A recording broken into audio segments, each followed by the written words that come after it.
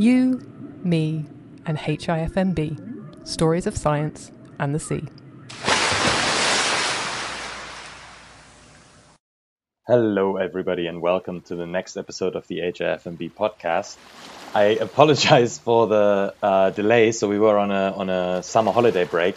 Our team was, and now I also apologize for the bad audio. This is only during the intro because I'm somewhat recording this on the road. It's a crazy time with conferences being back on the schedule and stuff like that, and yeah, that's why. So in this episode, I spoke to Solomon Sebuliba from Uganda, and he's a PhD student at HIFMB, and he's actually working on the terms, on redefining the terms around biodiversity and what that means. So we talk about language, terms around biodiversity, then we talk about his history with museums, with restitution, about his time moving from Uganda to Germany. So it's a super interesting episode, I would say one of our best and super insightful. There's so much to unpack, and I wish you a lot of fun listening to it. And now I spare you any more of this bad audio quality and switch off to the good quality. Enjoy. Okay, welcome everybody to the HIFMB podcast again. And today I have Solomon Sebuliba from Uganda with me. Thanks, Jan. I'm so excited to be here. Yeah, oh man, excited to have you. Yeah. That's maybe to like introduce you a little bit. You consider yourself a conservation biologist? Yes, I would call myself a conservation biologist, and at the moment, I'm a political ecologist too. Mm-hmm. Yeah, Yes. yeah. Moving into the political sphere right now with your PhD at HIFMB. Yes, with my PhD. Oh yeah, that's an interesting history you've gone through, or evolution you've gone through as a scientist. We're going to talk about this later in your CV. Yes. For now, maybe let's talk about the project you're currently involved with. Mm-hmm. Yes, my project, I look at biodiversity as a concept. Mm-hmm. And maybe in summary, I'm looking at what this concept means, how it has evolved, and what it probably would look like in the future. And as probably you might well know that biodiversity itself, as a concept or as a term, let's say, words really have a lot of power. Yeah. Came from biological diversity. So there was this conference in 1986. It's still not so. I kind of forget the exact year. And Rosen, the guy that coined the term biodiversity.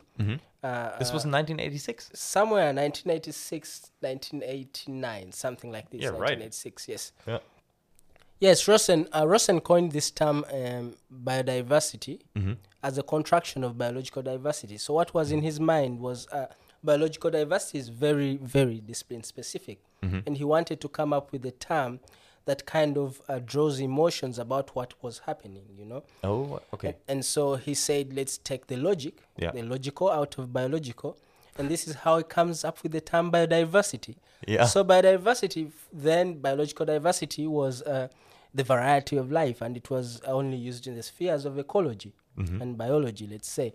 And now came biodiversity in during this conference, and in 1989, the Wilson came up with a publication called Biodiversity, and becomes now. This is how biodiversity enters into the academic spheres, I would say. This is such a cool story of like take the logic out of biological diversity and you have biodiversity. Yes, and he wanted to create emotions, and I think this is what biodiversity has done. It has stirred up emotions. And so the thought behind my PhD is that now we see biodiversity emerging. Okay. And by 1996, we see ecologists having a conversation and a strong debate about what biodiversity means. For the first time, we see them talking about biodiversity as if there is no biological diversity in the first place. Yeah. And trying to say what should biodiversity mean. And in 1996, there were over 80 definitions of what biodiversity is. Yeah. So and since then we see biodiversity going beyond ecology and more people coming up with discussions of what it should mean. And I think by 2000 we were already seeing it in almost all disciplines. We were seeing it in ecology, we were seeing it in social sciences, in the political circles, and now biodiversity is something that you hear everywhere. Yeah. You know, even in media now, biodiversity made its way there. So we see how terms actually can really make a big difference. You know, biological diversity was a term that really didn't make that much impact, and now we see one popular term, biodiversity, making such a great impact. Yeah. So I'm kind of looking also into this, how this term came into being, how it has evolved, what critical moments informed, for instance, its movement from one field to another, and where we are now, and what probably biodiversity should mean in the future. But then, because I'm at HIFMB, of course, and we are talking about the marine stuff, and if you think, if you remember, we've just finished the biodiversity decade, and now we are in the UN Ocean decade, and now I'm at the stage where we are thinking, what will biodiversity actually mean in the ocean decade? And this is where the logic, the concept of the bio-ocean comes into being. So I'm kind of coming up with a kind of a new term of bringing the biodiversity in the ocean during the ocean decade. Yeah. So this is your idea to come up with a new concept of the bio-ocean is your creation? Yes, the bio-ocean is my creation. If you go online, you will see bio-ocean.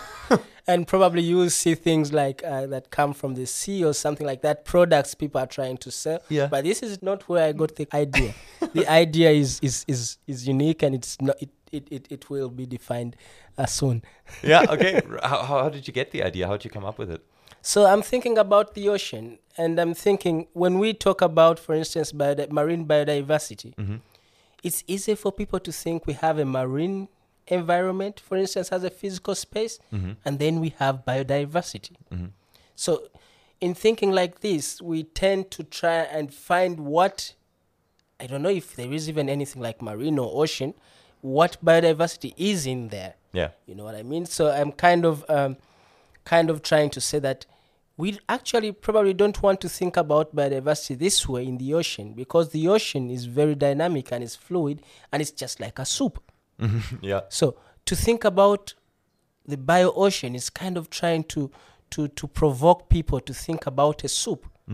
Where the bio-ocean in itself, it's a kind of soup, and maybe we don't have to think about things in that ocean, but we have to think about it together as a soup. Whole, yeah. As a whole.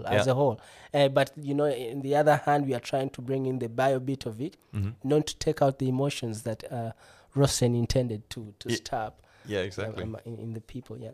That's great. So you're kind of looking at this from a more complex angle, and really want to incorporate all the different perspectives and perceptions and ways of thinking about biodiversity in this concept. Yes, in this concept. So not like thinking about the ocean just as a physical space in which biodiversity is in, but to think about the ocean and biodiversity together. Yeah. So the bio-ocean should be something that, you know, different people have thoughts about. Yeah. Like for me, my bio-ocean would be the water and the rocks, for instance, and the reefs. My bio-ocean would look like, you know, something like this. It's kind of trying to foreground all these other thoughts that, for instance, now biodiversity can no longer do. Because if you say marine biodiversity, then we've come back to the point of going back to where we began, like with biological diversity, which was a very specific way of thinking about things. And I think now biodiversity has also come to a point of, you know, we are talking more or less like a crisis. You know? Oh, yes. Yeah. Yes, so biodiversity is a crisis term now. Yeah. And maybe we could also think that it's easy for people to think we are at a point of no return. And maybe now we need to bring up a kind of new way of thinking that allows people to think about things like it's not necessarily a crisis, but we can also have opportunities there. Exactly. There are things we can do about it. Yeah.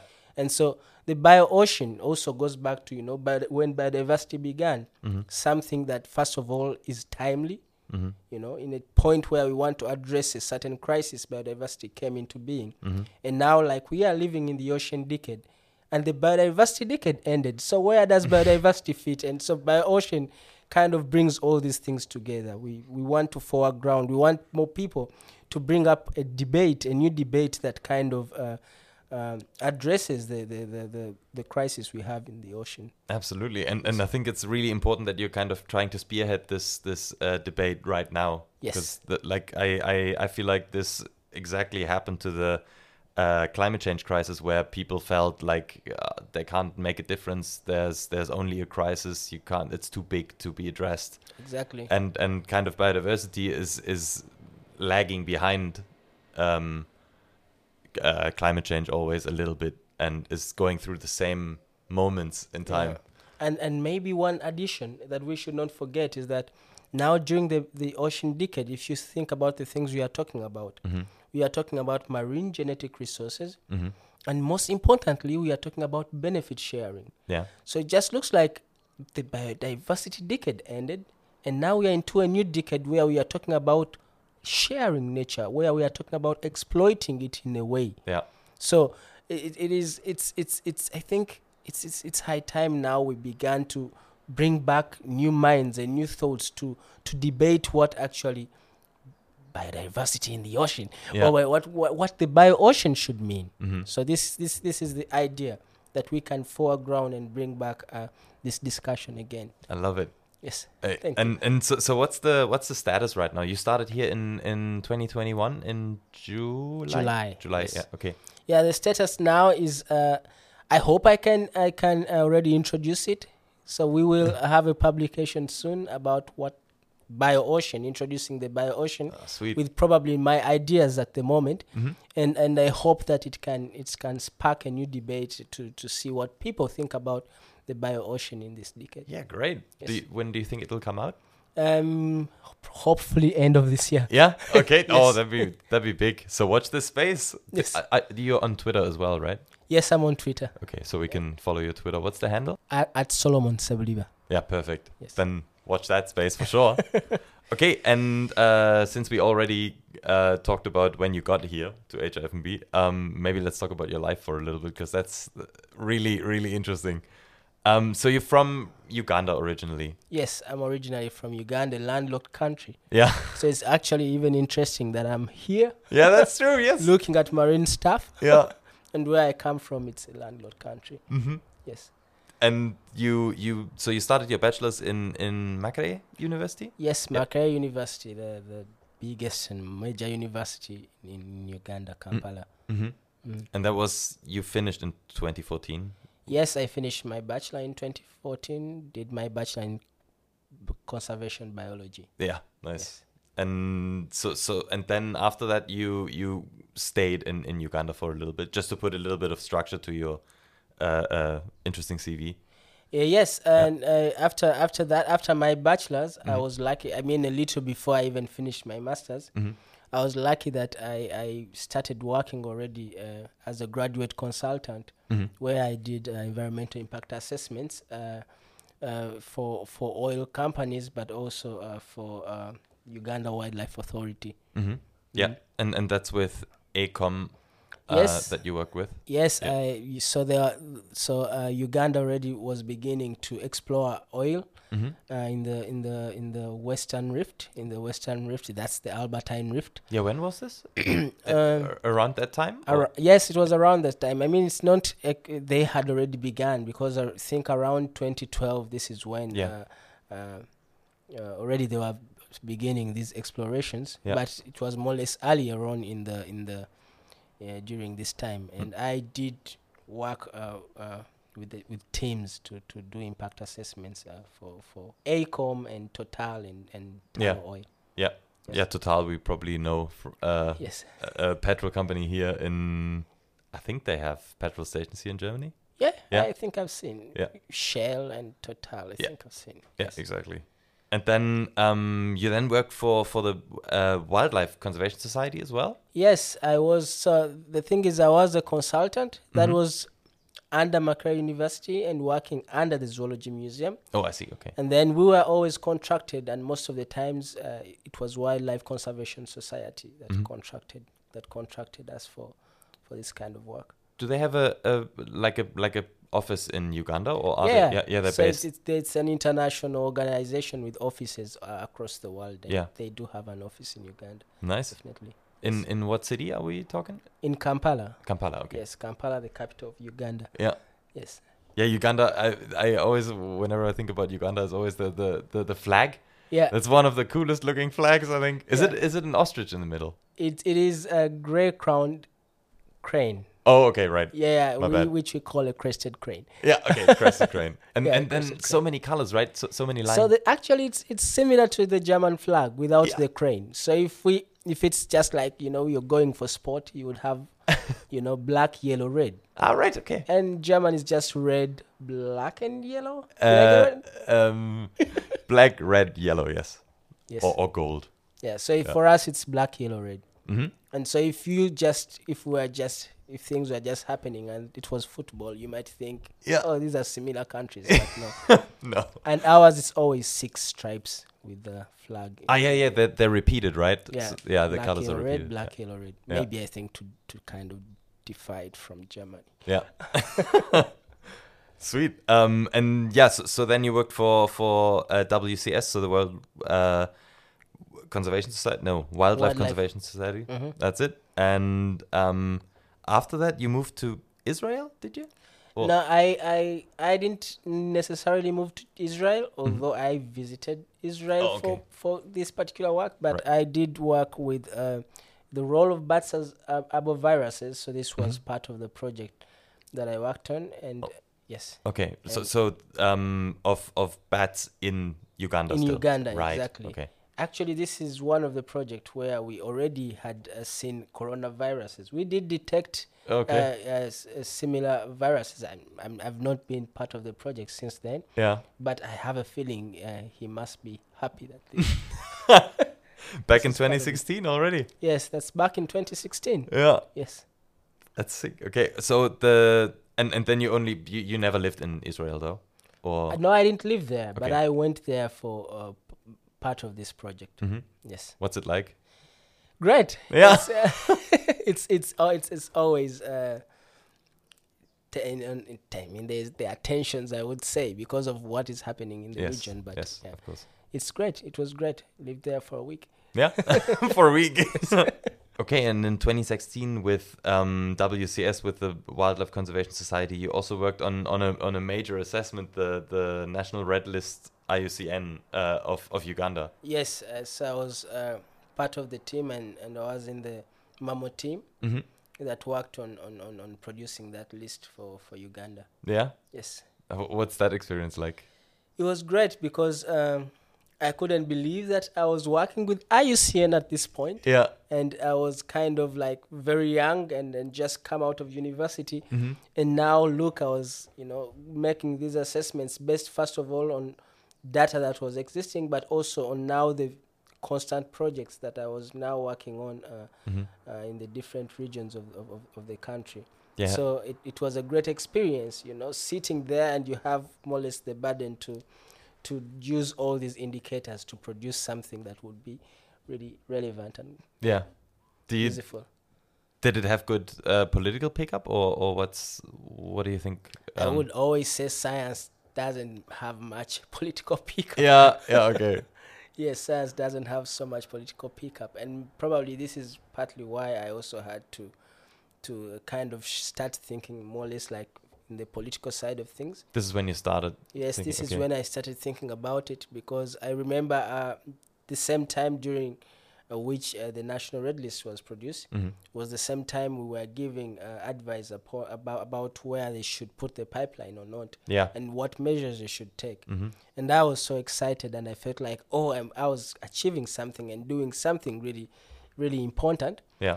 And I remember even before we were done with all these other assessments that we were running, we realized that the very place we had said they shouldn't put a pipeline, they were already beginning to build. And this is why I started thinking more of the political side. I realized that the policy, the politics, these people had more power. They were doing more or less the things that we wanted to achieve. Yes. Yeah, this must be frustrating. Yeah, it's frustrating, and I think it's the same with many scientists who are working in conservation, because it's not just about the science, it's also about who has the mandate to make things happen. Is this why you started then working after that with more of the ministry side of things, or So from then, when I went to the ministry side of things, not because I wanted to do the political side of things, but during these projects now, I was more or less interested in the socio-political side of things. So although I was hired as a zoologist who was working with mammals, I then now started really, because I do remember in this project with the ministry, I did take interviews with local people and asking them about things, and had conversations with the local council about how they implement certain things. So this is where my mind began to start thinking about the social and political side of things. Yeah. I have that same point, not at the same time, but I had that same point during my career at some point, when it's like, well, there's more to this than just the biological or just the ecological side. Exactly. Then, yes, which we often, ignore. But Yeah. this is true. Exactly. And you work with a lot of museums as well. Yes. So when you go to the field and collect stuff, so usually for people who are not involved in specimens, or who are not interested in specimens, they would, for instance, just deposit them in a museum.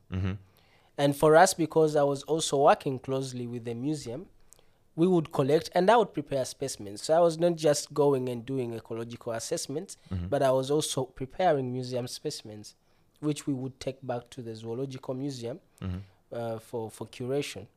And then I also worked with the herbarium then. And so this is how I began already working with collections and museums and the like.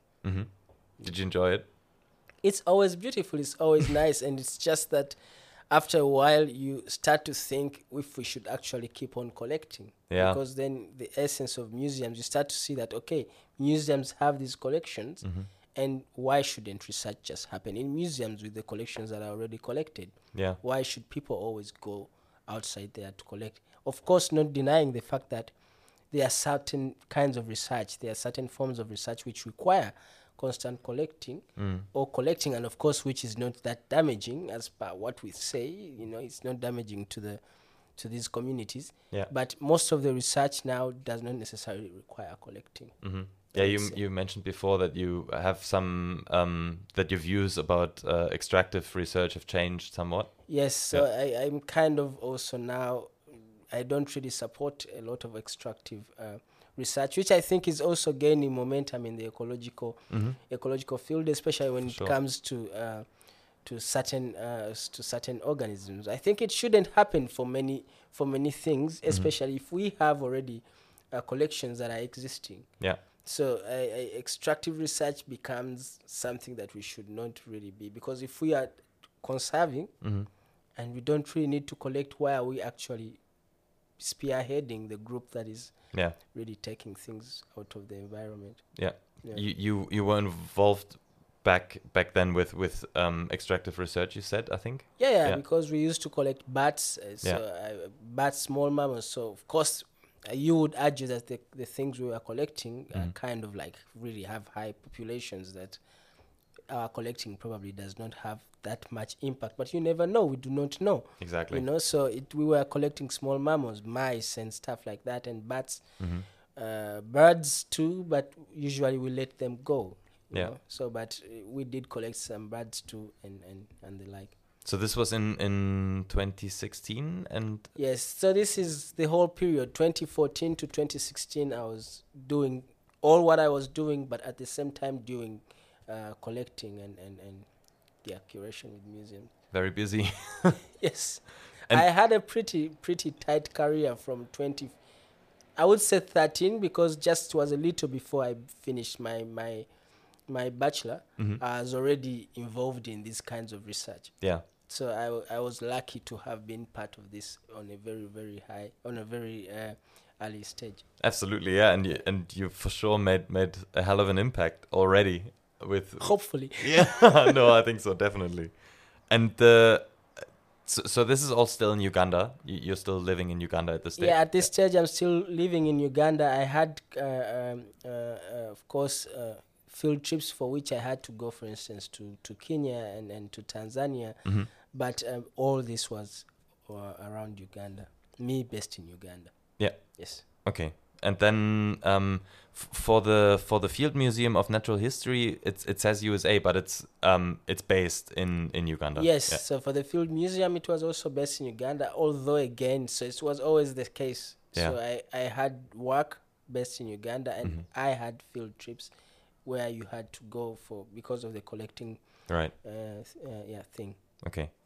And then in 2018, you moved to another museum, to Senckenberg Museum. Yes, in 2018. So after working for those more or less 2 solid years, there was this new course that had begun in Görlitz, biodiversity and collections management, an international course. And that's a master's course? Yeah, it was a master's course. And I remember that one of the directors of that course sent an email to my then supervisor and said, "Oh, there is this international course and you should share it." And there was 2 scholarships, and I managed to get one of those. Congrats. And yes, and this is how I came to Germany in 2018. In 2018, yes. Yeah. Yes. No. No? In the end of 2016. End of 2016. Yeah, okay. End of 2016. Okay. That's mixed up. No worries. Yeah. And is this your first time moving out of Uganda? Yes. Okay. Yes. And but you also have a family, right? Yes. And how did you manage that? Yeah, it was kind of complicated because I got married in 2015. Congrats again. Thank you. Yes, I got married in 2015, and of course I was doing this kind of work already where you have to go to the field and spend 3 weeks in 1 week around, and sometimes it was even longer than that. And so we were kind of starting to get used to this kind of routines that I go away and come back, but we always knew that I was somewhere around home. And in 2016, now there was a big leap, and I had to go away, and we had our first child, our daughter. And this was hard. It wasn't easy, but I kind of had a plan that in the following year I would probably have my wife and daughter joining. Yeah. And yes, and it did happen. It worked out that in the following year she made it. Did you actually live in Görlitz? Because that's like in the middle of nowhere in Saxony. I lived in Görlitz. I would say we had a great team in Görlitz. Senckenberg was great. There was a great community there. There were really, really nice people in Senckenberg. Yeah. And they really provided a lot of support for us. Okay. And then you moved from Görlitz to Regensburg then directly, or no? No. So after my master's, that was in 20. So I finished submitting my master's in 2019. My wife finished then too. So and she was lucky that in 2019 immediately she finished. I mean, I wasn't just applying, but I also had projects in my mind, and one of these is actually a summer school on biodiversity and collections management. So for which we finally got funding from Volkswagen, and it's running, and it's still running. Yeah, right. It's nice. still running. Yes. Yeah. And but then I was kind of trying to find a PhD, and I wanted to do. At first, I was thinking I want to do something ecological. So maybe for the first month I was applying for that, but then I thought maybe do something you want, and so I kind of started trying to find things in the ecological, but with a political, tinge to it. Yeah. It was really hard. But my wife immediately she finished, she applied 3 times and she got a position, and this is how we moved to Regensburg in 2020. During the pandemic or before? Yeah. So the thing is, the day we shifted, that's when the lockdown happened. Oh, no. We almost got locked down, from entering Bavaria during this time. Oh God. Yes. In Regensburg, there's a university there, or to the university there. So she does her PhD there in botany. Sweet. Yes. Is she enjoying it? I hope so. Okay, and then you kept applying for or looking for PhDs. Yes. Yeah. So now I continued to look for PhDs again in political ecology and political things. Yeah. And this is how I finally got here. Yeah, sweet. Yes. And this is so at that point you were only looking for political ecology stuff. You definitely wanted to stick with the political angle that you've taken. Yes, I wanted to do something ecological, but with a very social and political thing in it. And while making an impact, for sure. Yes, while trying to make an impact. I don't know how that is going to happen, but Oh, it will with the bio ocean, for sure. hopefully. It's gonna kick some rocks down the hill. I don't know if this is a saying. Let's hope. Let's hope. Let's see. Yeah. And Yeah. then and you mentioned before, looking at your publications right now, and you mentioned before that the Savoy report actually came surfacing in 2018. It is. Yes, in 2018 there was this Savoy report that talks about restitution Yeah. and repatriation. So I Yeah, don't can know you- how different these words are, but restitution Yeah. would mean taking back things that are cultural in a way.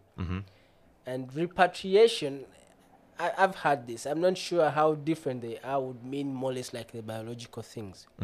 So like you say restituting cultural objects, Yeah. but you would say repatriating human organs or human bones, or for instance. Yeah. So this is, but I don't think there is a really major difference Yeah. in there. Yeah, but it's more or less talking about the same thing. Or maybe you could say repatriation is taking back. I mean, if you consider just the grammar of it, and restitution is really putting them there. It's Okay.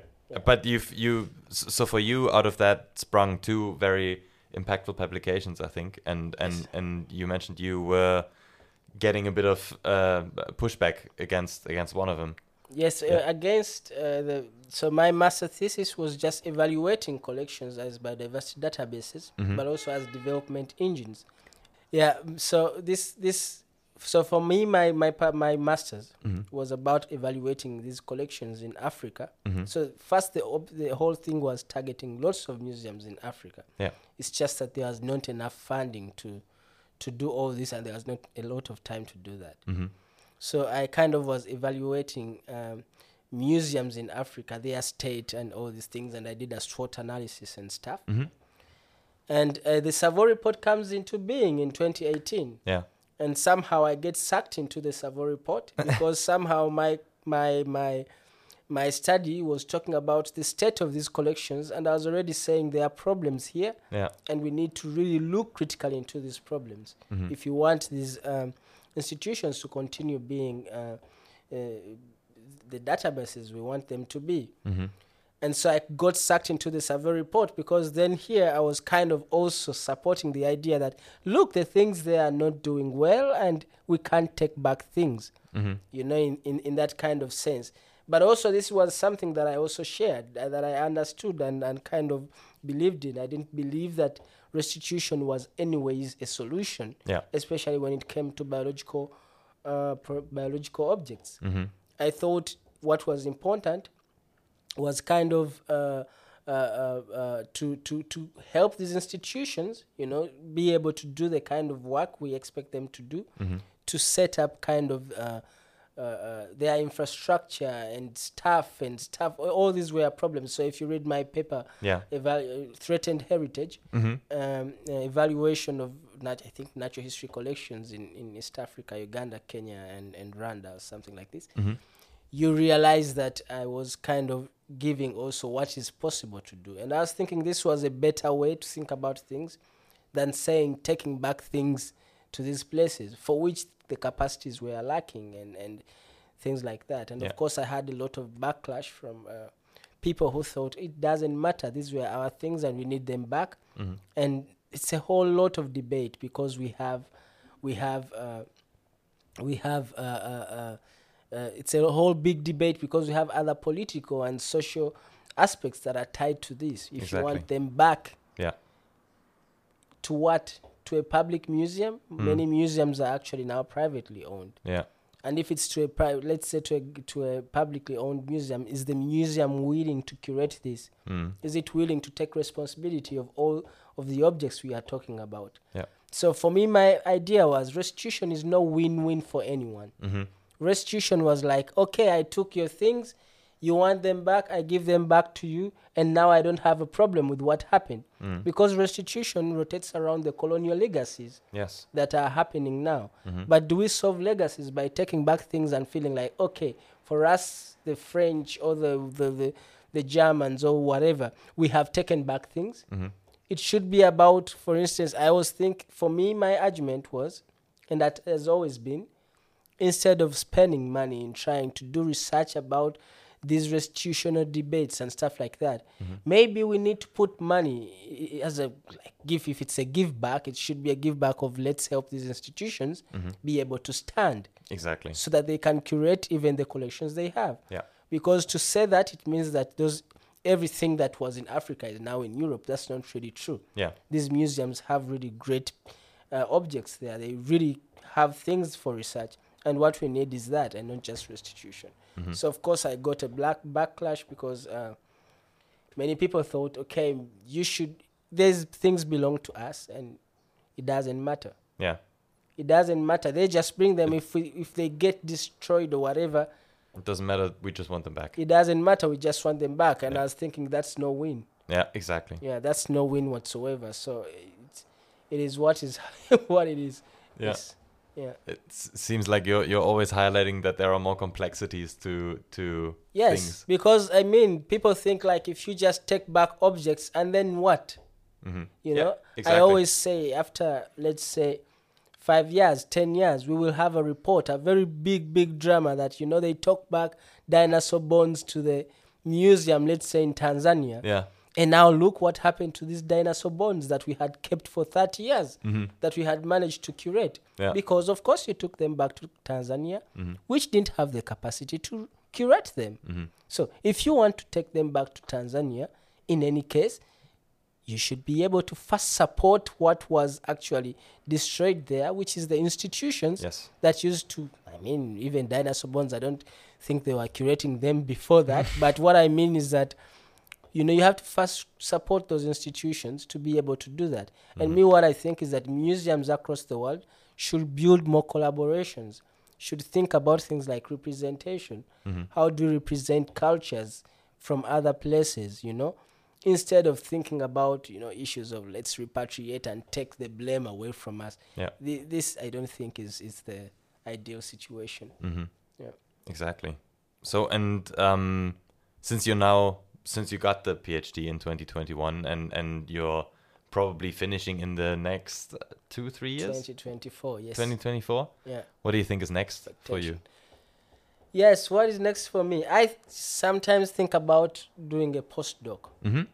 And maybe I will see what I want to really assess then. We still have the PhD already here, and I'm still kind of figuring out what I want to finish, how I want to finish it. Absolutely. But you're only a year in.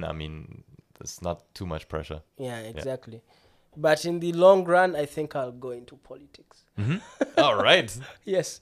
In the long run, I think after my postdoc or whatever, or if I don't do my postdoc, in any case, I think at one point I love to do kind of advocacy, and I might end up in politics sometime.